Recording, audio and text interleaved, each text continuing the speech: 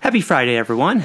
Welcome to our latest deep dive into the fascinating world of cable technology. I'm Brady Volpe, founder of the Volpe firm and chief product officer of OpenVault, your host for today's journey beneath the surface, exploring skin effect and depth in coax cables and other plant devices. We're set to unravel some of the more elusive yet critical aspects of network performance.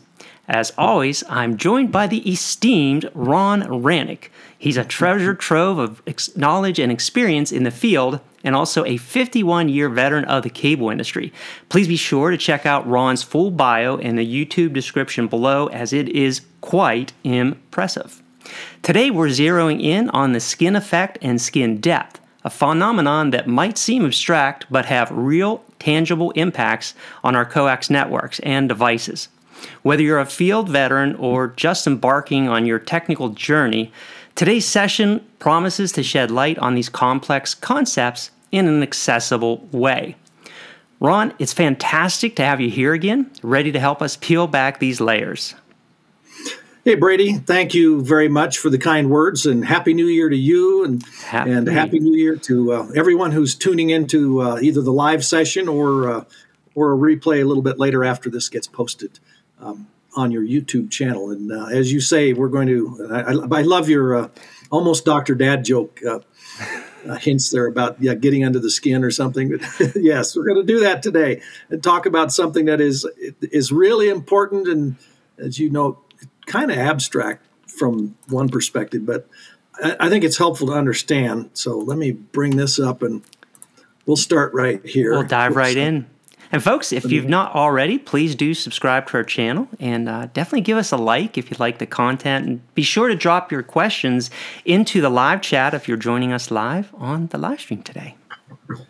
Yeah, so here's the title slide to the slide deck that I'll be using today, and I've got some illustrations in here that hopefully will communicate the concept of skin effect and skin depth. And as Brady noted, these are phenomena that apply to pretty much the entire coaxial portion of our cable networks. So that's the cable, the passives and active devices. Anything that has RF on the inside definitely has a relationship to what we're talking about today. I'll focus more on how this impacts coaxial cable, but the principles apply to pretty much everything else. So with that, let's go ahead and get underway here. The skin effect then is a really, really important part of the coaxial part of our networks. And you see a graphic there of a piece of coaxial cable, but as I said, the principles apply really to everything. So a piece of cable here and drop cable, hardline splice. Okay, now this one won't shield things very well, but it's a cutaway. Even stuff like our passive, so taps and things. All these have a piece and part that's related to their performance by skin effect and skin depth. And I think that's important, a skin effect, because I think you and I had even talked about that before. A lot of times we think skin effect only impacts the center conductor of coax cable. And so for this session today, it goes a lot beyond just the center conductor of coax cable. Oh, yeah. It applies to the shield too, and we'll talk about that. I'll be focusing at least for the concepts on this on the center conductor, but the same exact principles apply to the shield. They apply to the housings for taps and directional couplers and other passives and connectors and splices and amplifier housings, everything. So there's an important role that skin effect and skin depth play in RF shielding. You might look at a piece of coaxial cable like the graphic on the screen or this piece of 750 that I'm holding here in my hand. What keeps the RF inside? We say, well, the shield keeps it inside. But the question might be, well, why? And part of that is related to skin effect. It helps to ensure that the RF that we want to carry in our network stays inside those cables, and that the RF that's in the over-the-air environment stays outside the cables. Right. Because that same principle of skin effect also works on the outer surface of the shield of the cable. It works on the inside surface of the shield of the cable, and it works on the outer surface of the center conductor. So that, of course, all depends on the shielding integrity being intact. If you've got squirrel chews or radial cracks or loose connectors, then all bets are off. But as long as the shielding, if the shielding's not damaged and it's doing what it's supposed to be doing, then skin effect plays a big role in helping to keep the RF inside of the coax part of our plant. Now, it also plays another role in something that we all see every day in our dealings with coaxial cable, whether it's hardline cable or drop cable, and that is we see variations in attenuation versus frequency. And as the frequency increases, so does the attenuation per unit length. And say, well, why the heck is that? And we're going to talk about that today. And that applies to hardline cables and, of course, drop cables. But let's start with what goes on in the world of direct current. Direct current, of course, is what you might get out of a flashlight battery or the battery in your car. So let's consider an electrical conductor that's carrying an electric current, but it's carrying direct current. So for direct current applications, let me get this little guy out of the way here. The entire cross-section of the conductor, so visualize the center conductor, in this case, of a piece of cable, but the entire cross-section at DC is what carries the current. Oops, that's probably the noontime spam. Yep, it is. We'll get that later. I just hung up, pick up the phone and hang it up. So anyway, so the entire cross-section is conducting current. And I used little asterisks here in this cross-section to represent what could be the electrons or holes, but usually electrons, representing the entire cross-section of that conductor carrying the current. But when we get into the world of alternating current, and it's important to understand that alternating current, or AC, includes RF. So the conduction of the current, when you get into the world of AC, is largely confined to the outer surface and near the surface of the conductor. So here you can see that in the cross-section of this wire, when we get into alternating current applications, you see where all the electrons are. They're traveling primarily at and near the shield or at and near the surface of this conductor, and you don't see anything in the center. And that has to do with what we're talking about today, skin effect and skin depth. Now, interestingly, the higher the frequency, the shallower that region where the conduction occurs. And that's the phenomenon that we call skin effect. And we'll talk about the why here in just a little bit. So couldn't manufacturers create, save money by having basically hollow core center conductors on the coax cable? That wouldn't be real practical in the cables in our networks, but if you go to a broadcast transmitter site, you'll see that they oftentimes use really large diameter specialty coaxial cable that's made for carrying many thousands of watts of RF power. Very high power. And if you look at the center conductor, it is in most cases a hollow copper tube, right, and it works just fine. So yes, it is used in some applications, but just not in our networks. But it does get to another point we'll talk about here in just a little bit that's related to the composition of the center conductor in our cables. Now, an important piece that's related to skin effect is known as skin depth. And it's generally referenced by the Greek letter delta, the lowercase Greek letter delta. And that's a measure of skin depth. And it is defined as the depth at which the current density is 1 divided by E of the current density at the surface of the conductor. So there's an example. I understand that the graphics I've got in here are not to scale, but I've really made them to illustrate what's going on. So we can see here that this little region at and near the surface is what we call delta, or the skin depth. And you say, well, all right, 1 over E, what the heck is E? Well, E is a mathematical constant, and you may remember this from math class way back, but that is the natural logarithm, which is equal to about 2.7. So 1 divided by E is 37%. On my scientific calculator here up near the top, there is a button marked LN. That's the button for natural logarithm. So that's where that comes from. So that defines the skin depth in a metallic conductor. But it's important to understand that alternating current through a conductor doesn't stop at that dashed line. If you note, when I created this, I tried to get the shading of this to fade gradually the deeper into the conductor. And the reality is that it decreases logarithmically with respect to the depth, and the conductor doesn't stop right there. But the bulk of the current is within that skin depth region. And there's some math. we're gonna get deep into the math now. Now, there's no test. You don't have to remember the equation that's Okay. about to come up. But I want to show you that, in everything we do in cable, math is important. And I know techs in the field is, I don't need no stinking math. Well, you do, even if it's addition and subtraction, where you're subtracting, loss through a splitter or adding gain through an amplifier. You're using math, but you may not have to use this kind of math. So there is one of the equations that can be used to calculate skin depth. And again, there's no test on this. You don't have to remember this. But here you can see all the terms that get plugged in, like the the delta. There's your skin depth, in this case in meters. And you say, well, wait a minute, we're not using conductors that are a meter wide. But of course, you have to chop that down into smaller chunks. Rho, and that's this little thing that looks like a P, is the resistivity of the conductor in ohm meter. Now, when I say ohm meter, that does not mean the ohm meter that you're using to measure DC resistance. Not a voltmeter. It's not. And people say, well, what the heck is resistivity? Don't you mean resistance? And not quite. They're related, but not quite.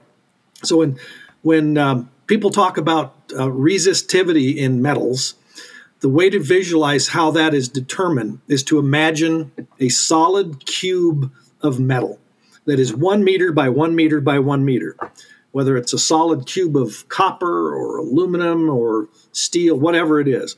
When we talk about the resistivity of that, visualize this 1 meter by 1 meter by 1 meter solid cube of that metal for whatever it is, and then you put two plates on opposite sides of this, and you measure the resistance between those two plates. And the number you get is called the resistivity of the metal. So if you look at the resistivity of copper, it's really a small number, as you might imagine. Yeah, copper is a really good conductor. Yep. So if you visualize this 1 meter by 1 meter by 1 meter solid cube of copper, its resistivity measured from one side of the cube to the other is about 1.6 times 10 to the minus eighth. That's a real small number. Almost negligible. Well, it is. It's measurable, but very tiny. You have to plug it into the formula, and then F, you've got frequency, and there's pi in there, and permittivity of free space, and the relative permittivity of the customer. For copper, that's nearly 1, but you plug this number in, and you say, well, all right, Ron, why are you showing this? And I'll say, well, I want to show you because there is math involved, but the good news is there's some real cool websites out there that will calculate skin depth for you, and you don't have to know this. But this is what's going on under the hood of those calculators that do that. So let's start with 60 hertz. That's alternating current. For those of you in the Americas, 60 hertz is the frequency of the AC outlets, electrical outlets in our living rooms and bedrooms and kitchens and stuff. If you're in Europe and elsewhere, it's 50 hertz, but it's a really low frequency, but it's alternating current.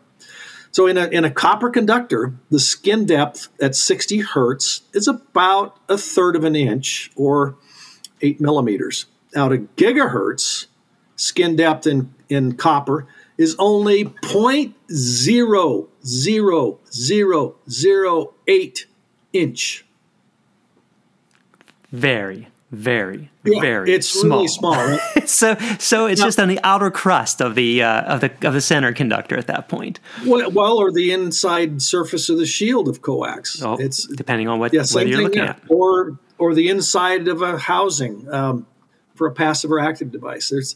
It's not using very much of that depth in that metal. And so, on a couple slides ago, you mentioned E and the natural log, and I think what we're seeing here, there is a logarithmic, easy for me to say, a natural log relationship of the frequency to the skin depth. And if you've ever seen that plotted, it has like a sharp curve.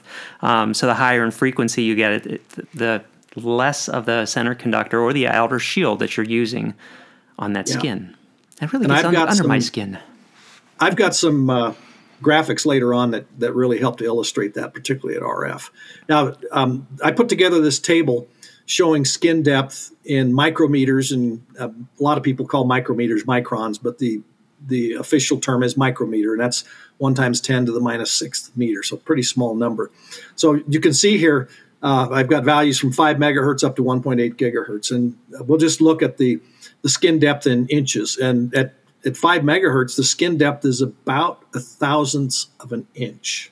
That's it. Yep. 1,000th of an inch. So it's gone from 1/3 of an inch at 60 hertz to about a thousandth of an inch at 5 megahertz. And then at 42 megahertz, the upper frequency boundary of a subsplit return path, we're at roughly 4/10,000ths of an inch. At the bottom end of channel 2, we're just a little bit less than that, 0.00034 or 35, if you do some rounding there.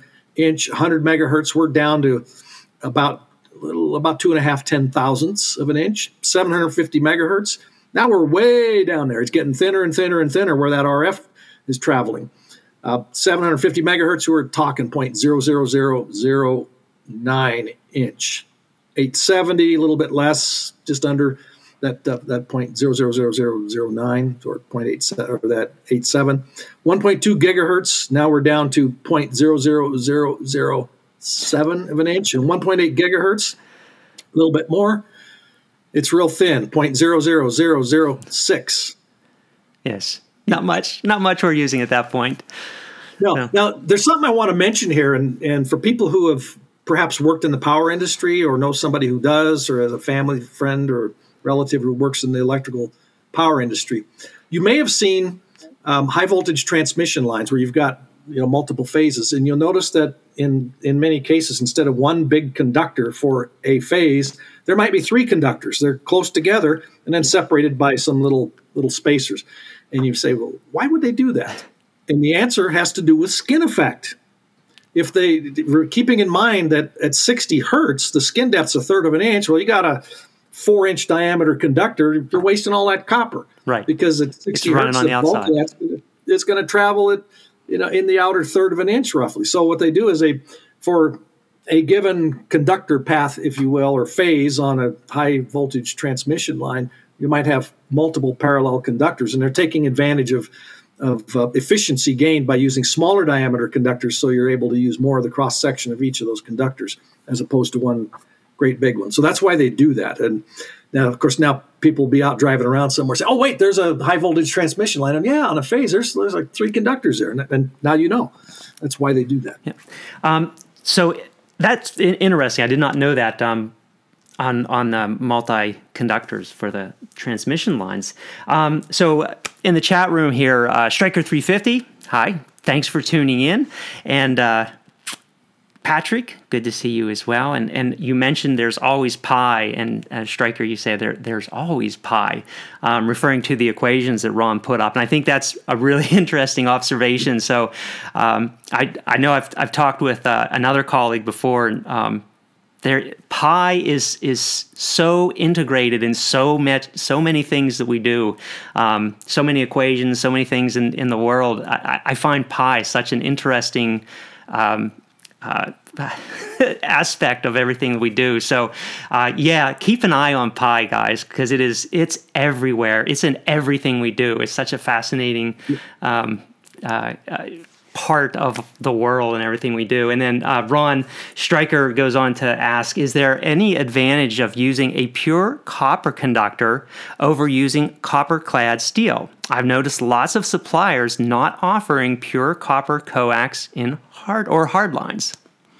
As we're going to talk about, that's a great question, and we're going to talk about that a little bit later on. Yes.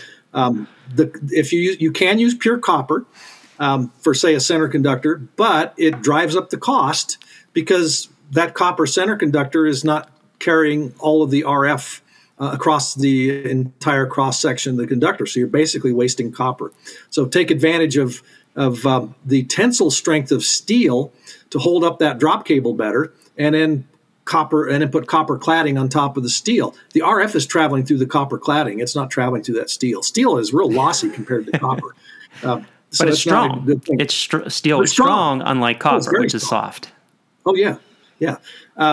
The same thing applies to the copper-clad aluminum center conductor in our hardline cable. Same thing. Yes, there is solid copper center conductor cable available. That's usually used in applications where you're transporting electrical power through the cable network, and you want to reduce the DC loop resistance a bunch. Not many operators use it anymore these days, and there are some power conductors out there, the coax power conductors, where maybe a centralized power source is used at a node, and then you're taking that out to other sites where you're distributing the, say, 60 or 90 volts AC in the plant, and that may be a solid copper center conductor, and it's also much bigger diameter. They go to a lower impedance, typically around 30 ohms or so. And even if they use a copper-clad center conductor for that, the increased diameter reduces the loop resistance. But no, there's no practical reason in most cases, at least if you're just dealing with RF, to use solid copper. It's just it's basically a waste of money. That's what it boils down to. Okay, now let me get this out of the way. There we go. We talked about the equation and the math that's involved in calculating all this, and you really don't have to memorize that formula. But here's a link to a good website that's got a skin depth calculator on it. I've used this calculator before. Easy to use, and it'll spit out the answer for you. Of course, if you want to do the manual calculations, you're welcome to do it. But this is one of probably several good websites out there that'll do skin depth calculations for you. All right, then we talked about the fact that the skin depth decreases as the frequency increases. You might wonder, well, why? Yeah, the formula shows that happens, but why? What the heck is going on physically inside the conductor when alternating current is passing through it? Why doesn't it use the entire cross-section? Well, here's the answer. Now, the graphic on the right, I cribbed from Wikipedia, as long with the explanation here. It's one of the better explanations that I've seen out there. But the simple reason is that AC, whether it's 60 hertz or 50 hertz for the electrical or the electricity in your house, or RF, the reason is that alternating current basically induces eddy currents in the conductor that help to oppose the flow of the current going through the deeper parts of the conductor and helps to reinforce the current closer to the surface of the conductor.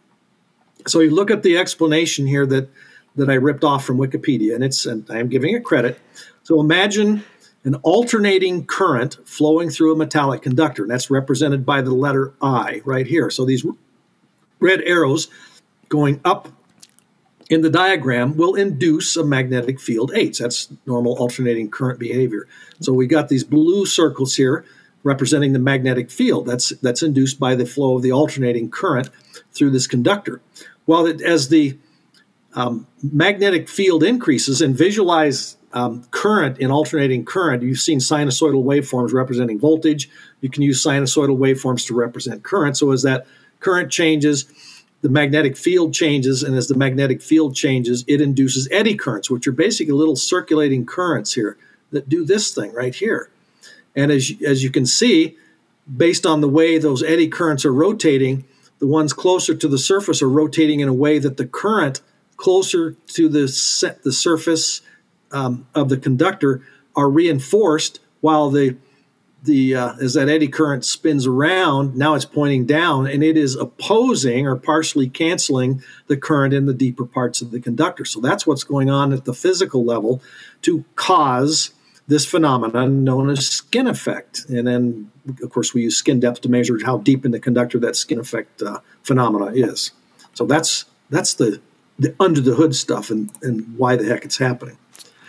So basically, a long explanation for RF is still staying on the outside of the center conductor. Well, it stays on the outside of the center conductor. It stays on the inside surface of the shield, and then stuff in the over-the-air environment, let's say common mode currents that are induced, however, travel along the outside surface of the shield of the coax, and they stay there for the same reason, because of skin effect and skin depth.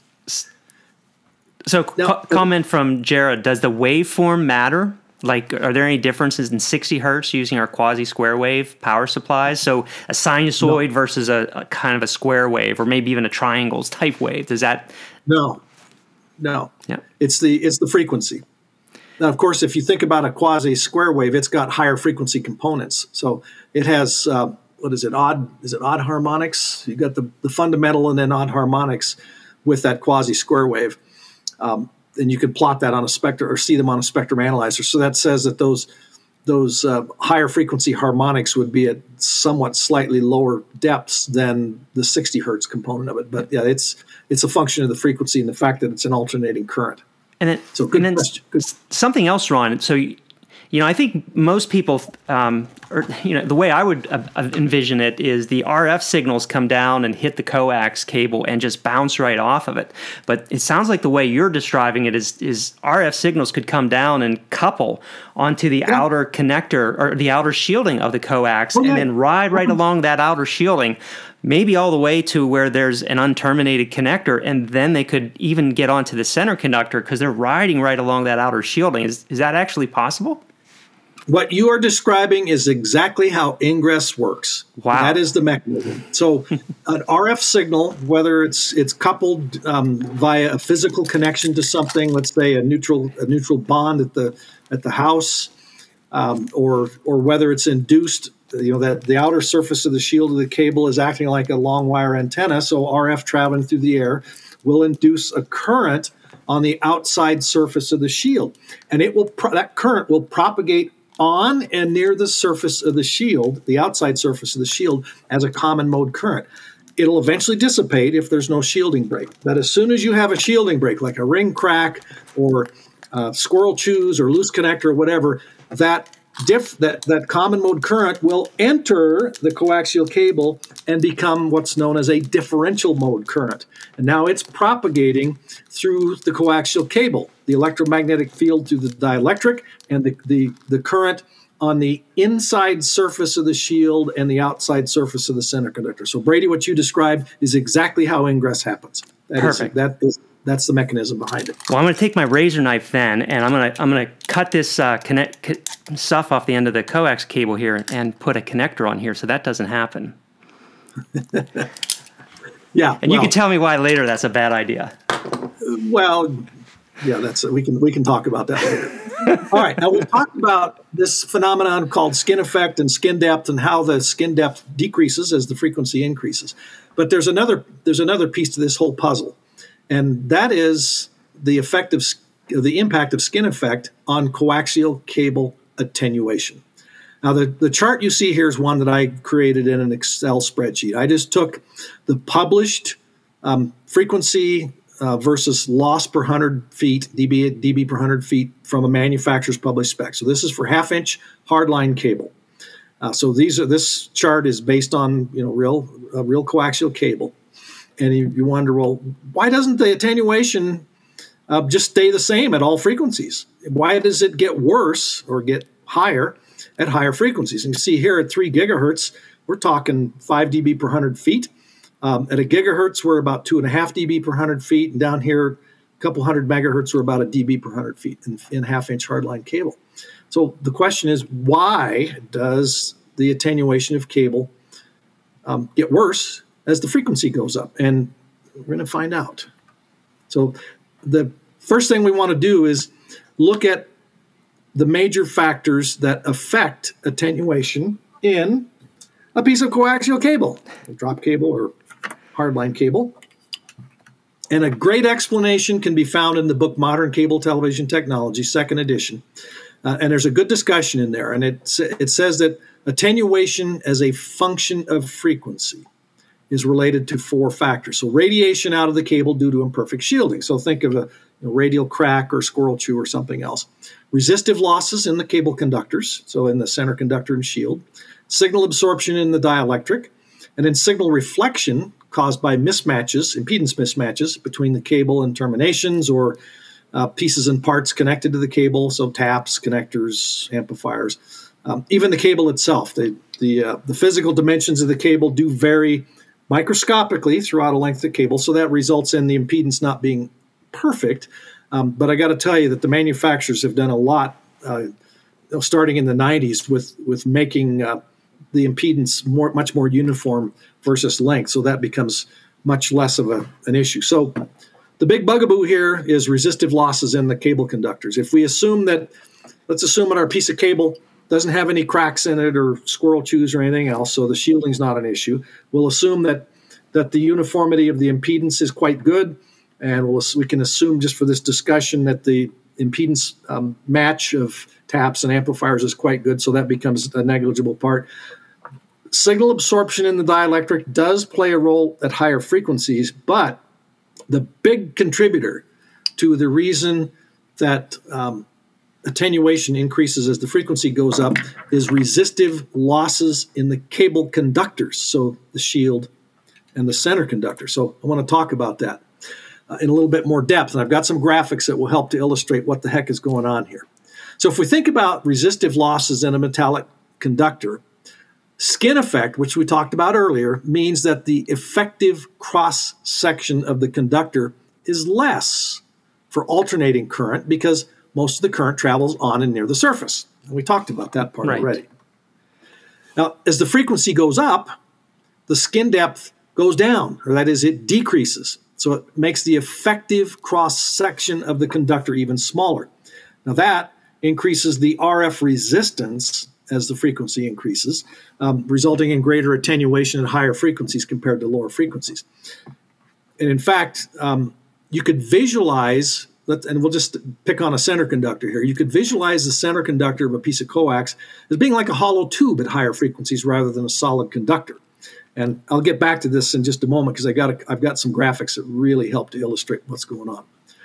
So let's take a look at the center conductor for a piece of half-inch hardline cable. The nominal outside diameter is 0.109 inch. That's pretty typical.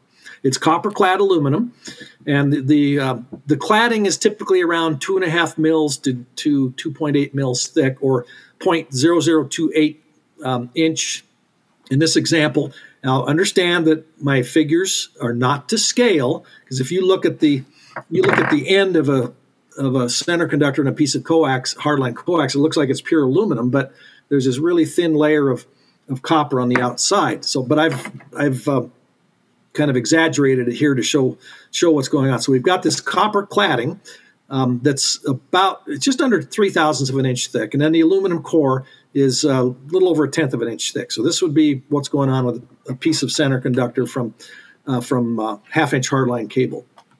So at 5 megahertz, again, we're looking at the cross-section of the center conductor for half-inch hardline cable.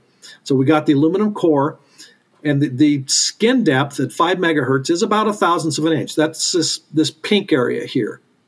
So the pink area is where the RF is flowing through, the 5 That's megahertz where the signal. RF is flowing at 5. Most of the RF. There's a little bit that goes below that, but most of it is in that pink area at 5 megahertz. So you can see that there's still plenty of copper left over. It's not even getting into the aluminum. At 100 megahertz, which isn't that much higher in frequency, well, it is, but it isn't compared to gigahertz or 1.8. But here you can see that now we're down to 0.03 of an inch.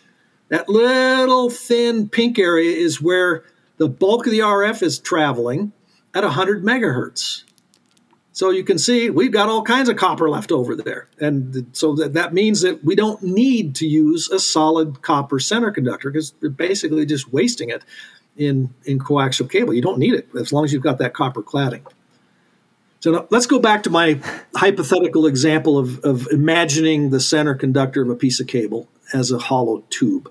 So for this, what I've done is worked with an example that assumes we take a 100-foot length of center conductor from half-inch hardline cable. And at DC, so this is what you'd measure with your regular ohm meter, for that 100-foot length of center conductor, which remember is copper-clad aluminum, its end-to-end resistance is just over 1/10 of an ohm, 0.135 ohm. Now, when we talk about resistance in coaxial cable, typically we look at a parameter called DC loop resistance. And the manufacturers usually specify that over 1,000 feet. But in their spec sheets, you'll typically also find the resistance, the DC resistance of the center conductor and the DC resistance of just the shield. When you add those two together, you get the loop resistance. And the way to visualize how that's measured is take a 1,000-foot chunk of hardline cable, short circuit the center conductor to the shield at the opposite end, then at the near end, hook your ohm meter up and measure between the center conductor and the shield. And then that gives you the loop resistance, the DC loop resistance of 1,000 feet. So what I did was just divide by 10. So I took the published DC resistance of the copper-clad center conductor for half-inch hardline cable. So that's what this leftmost graphic shows. So we got the copper cladding on the aluminum core, the end-to-end DC resistance at over 100 feet, and I just divided by 10 from the 1,000-foot spec. The DC resistance end-to-end is about 0.135 ohm, so pretty small.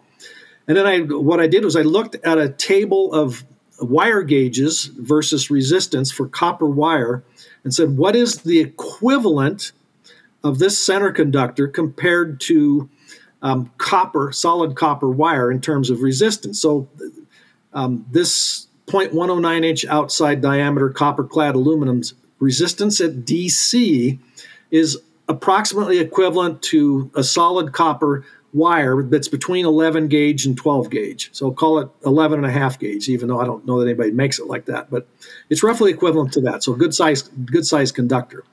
So that's pretty good at DC. Now at 5 megahertz, we can visualize our center conductor turning into a hollow copper tube.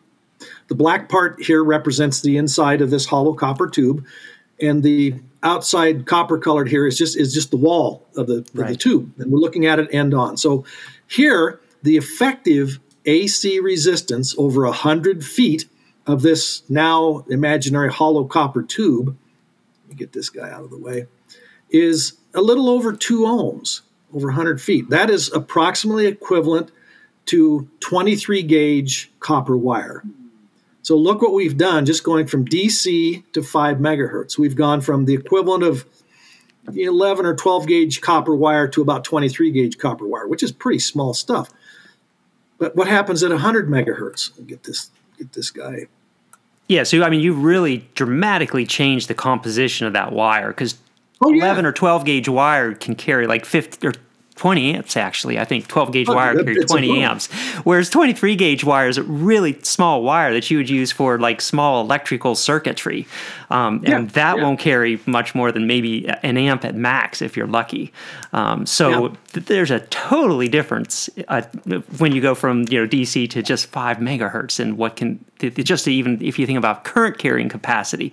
So if you look at that from like what's the resistivity, what's the resistance of that, the resistance goes way, way up. And this really starts to explain how the attenuation in coax cable starts to be impacted at higher frequencies. And I think that's something that really doesn't make sense when you think about it, because if you measure the resistance or attenuation of a piece of coax cable, it's very small, and you start to scratch your head and say, well, why does RF get attenuated so high when we are giving it such a big center conductor to go through? Well, and it's not using that big center conductor. Yeah, I know. It's only using the outside surface a little bit. Now, we look at here at 5 megahertz, the equivalent thickness of the wall tubing, or the wall of our imaginary hollow copper tube, is about 1/1000th of an inch. That's the skin down. So at 100 megahertz, we now have a copper tube, and the outside or the thickness of the wall of that copper tube is only 3/10,000ths of an inch. The effective resistance over 100 feet is a little over 9 ohms. That's approximately equivalent to between 29 gauge and 30 gauge copper wire, which is really small. Yes. At 870 megahertz, the thickness of the wall now of our imaginary hollow tube is 0.00009 inch. So the effective AC resistance is now almost 27 ohms over that 100 feet, and that's roughly equivalent to 34 gauge copper wire. So this is a big reason why the attenuation increases as the frequency goes up, because the effective AC resistance gets worse the higher in frequency you go. Right. And of course, you might be wondering, gee, is there math for that? And yeah, the answer is, yeah, there is. There's a formula for that. There it is. Jared Sanders asked, does temperature have any effect on skin depth? Yeah, everything that I'm talking about here is at room temperature. The impact as the temperature changes will change this a little bit, because we know that attenuation in coax changes as the temperature changes. And I wrote an article years ago about that, and it has to do with the conductivity or the resistivity of the metal at different temperatures. And the way I like to describe it is, as the temperature goes up, the atoms in the metal are jiggling around a whole bunch more. And there's, if you visualize a piece of copper conductor, these electron is zipping through it, and it goes a certain distance, and then it runs into an atom. And the more those atoms are jiggling around, the more that those electrons get slowed down, so the resistance effectively goes up as the temperature goes up, so the attenuation increases. And as the temperature drops, then the jiggling at the atomic level slows down and the electrons don't whack into things quite as much. So the resistance decreases. And that same effect does impact what we're talking about here in attenuation through coaxial cable. They're very, very closely related. So anyway, so there's how skin effect impacts coaxial cable attenuation. Yeah, we got all the way down to the atomic level on this today, folks. So awesome job. Well, Ron. yeah, this is the effective. This is the resistance or the effective AC resistance. And here you can see there's the frequency and conductor size and resistivity is in. Resistivity is in there too. So that yes, they're all very, very closely related, and there's some really good questions. Now let's wrap this up, and then if folks have questions, we can touch on those. So I think it's important to understand that what we talked about today, skin effect and skin depth and metallic conductors, are big parts, big parts of the coaxial cable part of our networks. And the discussion is focused primarily on coaxial cable, and it makes it easy when you talk about the center conductor. Same principle applies to the shield of the cable. Same principle applies to a splice. Maybe if you open up a splice, see the inside, you can see it behaves, or it's designed somewhat like a transmission line. Tap, amplifier housing, all those things play a role. So skin effect helps to ensure that the RF stays inside the cable where it belongs and outside stuff stays out, as long as the shielding integrity is not compromised for some reason. And of course, skin effect and skin depth are big reasons why attenuation in coaxial cable increases as the frequency goes up. So here's a question for people. Do you think it's important to not score the center conductor when you're prepping a piece of cable for connectorization? Why or why not? So if I've got this piece of cable here and I'm cutting the center conductor off with my pocket knife and I score the center conductor, is that a big deal? So I made that joke earlier on, Ron, and we'll see if anyone drops a chat in there. But yeah, I made that joke earlier on. But they make really good cable prep tools for removing the shielding, the basically properly prepping coax cable, Yep. coaxial cable. Ron, sorry, I know that's the proper way of pronouncing it. Specifically, so it does not cause any damage to the center conductor.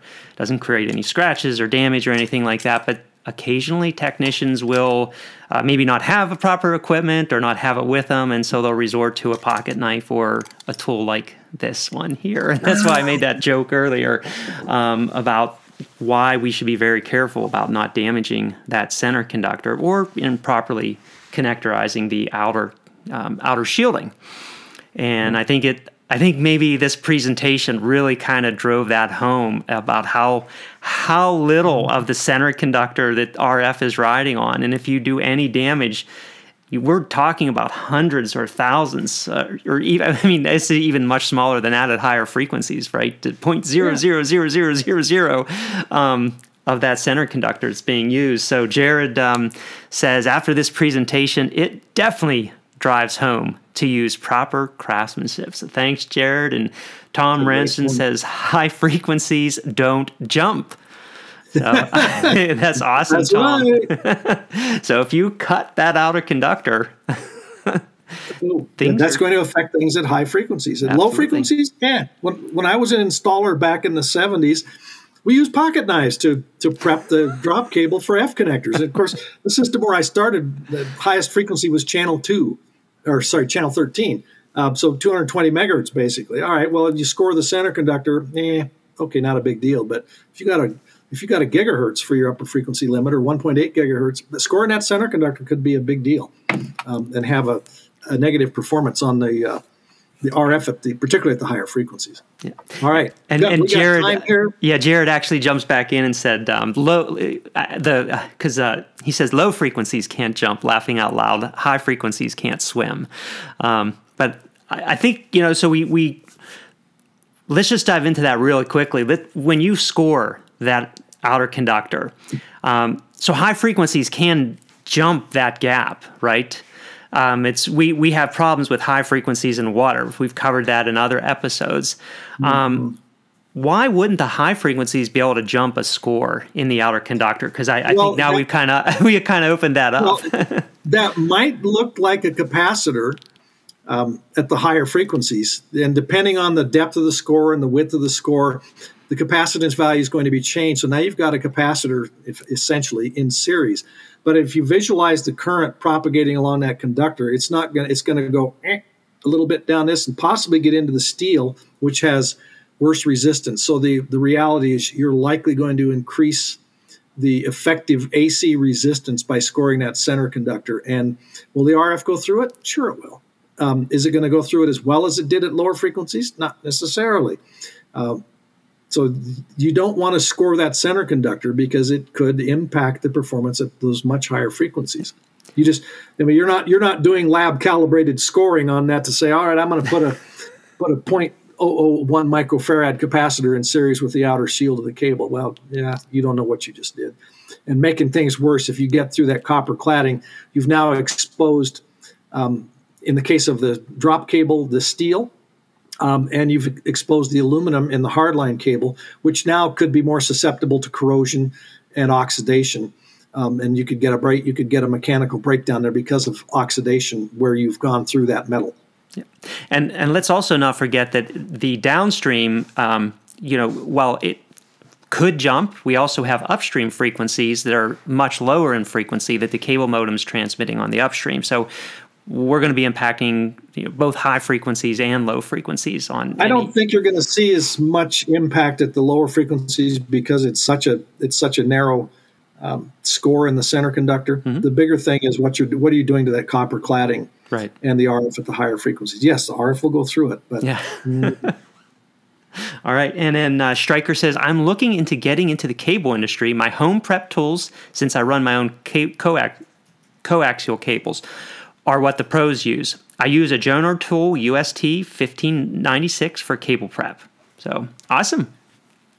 Yep, use the correct prep tools. Yep. What you'll often find is that the manufacturers of connectors will specify certain prep tools for their products. They'll say this manufacturer and that manufacturer has these available. Use these prep tools when putting connectors on the ends of the cable. That's very, very important because it ensures not only the proper trim dimensions for the jacket and the braid and the dielectric and everything else, but it also helps to make sure that you're not cutting through things that you shouldn't be cutting through, like the center conductor. Very, very important. All right, Ron, anything else? In our last session, I promised that I would touch on modulation. In our next session, here we are, and I did a presentation on skin effect and skin depth. I don't have a slide in my existing deck for modulation, but I just wanted to mention for those who might have tuned in and said, all right, Ron, where's your explanation for modulation?